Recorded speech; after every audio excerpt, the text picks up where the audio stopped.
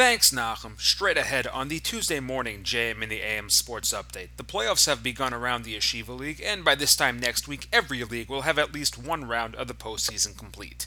We'll take you through the results that have already happened and give you a sense of what's yet to come as we roll towards March. Good morning, I'm Elliot Weiselberg.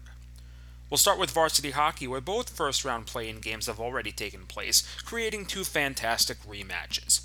In what can technically be termed as an upset, West number 5 Ramaz downed East number 4 North Shore 3-0 behind two goals by senior Eddie Catton.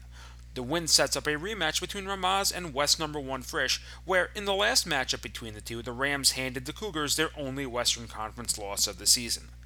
In the other bracket, in a rematch from 2 weeks ago, West number 4 TABC trounced East number 5 Flatbush to advance to play the East champion DRS.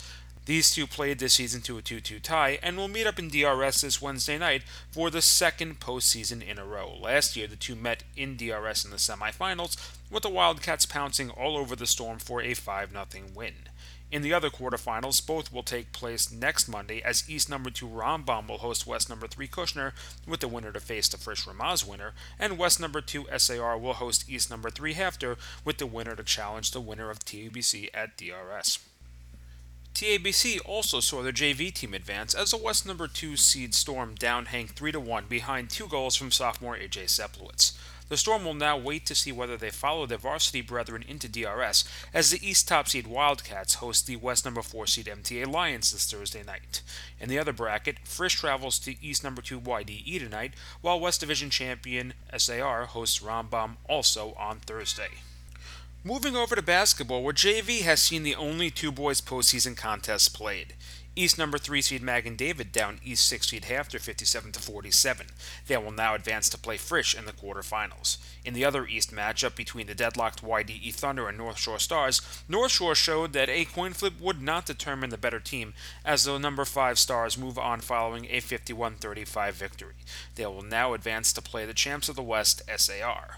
Other first round action happening this week. Out west, number 3 TABC will host number 6 MTA, and number 5 Ramaz will travel to Hillel, with the winners taking on either East number 1 DRS or number 2 Magen David. In varsity, first round action will kick off tonight as East number 4 DRS hosts number 5 North Shore. It will conclude tomorrow night when Sha'arei Torah hosts YDE, West number 3 TABC hosts rival Frisch, and West number 5 Ramaz resumes hostilities in Riverdale when it takes on SAR. East top seed Hafter and Magen David and West top seeds Hillel and Heschel await the winners in the quarterfinals. The vast majority of the playoff action has been seen in the girls' basketball leagues. In girls' varsity, 3 of the 4 quarterfinals have been played, and the semifinals will be set after tomorrow night. Both division champions have advanced, as Hafter and Mayanot doubled up Heschel and Flatbush to host Final Four contests. Mayanot will battle West rival Frisch after the Cougars knocked off East number 2 Ramaz 43-32. Hafter will have their eyes on tomorrow night's game in SAR as the Sting host East number 3 North Shore, with the winner traveling to Lawrence for a right to punch their ticket to the varsity championship. In girls JV, 4th-seeded Flatbush defeated Ramaz 52-31 and will await the result of Thursday night's contest between SAR and Hafter to see whether they play Frisch or North Shore.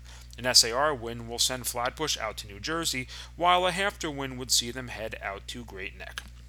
And finally, an unusual but seemingly usual happening in girls varsity B. For the second time in the last 4 years, 3 teams ended the season in a deadlock, forcing essentially a playoff. Bruriah, Magen David, and Elan all finished their season tied at 8-4 with no possible tiebreak to cut through the tie. As a result, the teams got together for a mini round-robin tournament, where each team faced each other in a short game with the total least points against, deciding that Bruriah would be the number 2 seed, hosting number 3 seed Elan, and Magen David traveling to top seed SKA. Just for those with the question popping up in the back of their mind, yes, as one would anticipate given the goings-on this year, the records of the minigames are all tied at 1-1 as well. And that was your Tuesday morning JM the AM Sports Update. I'm Elliot Weiselberg.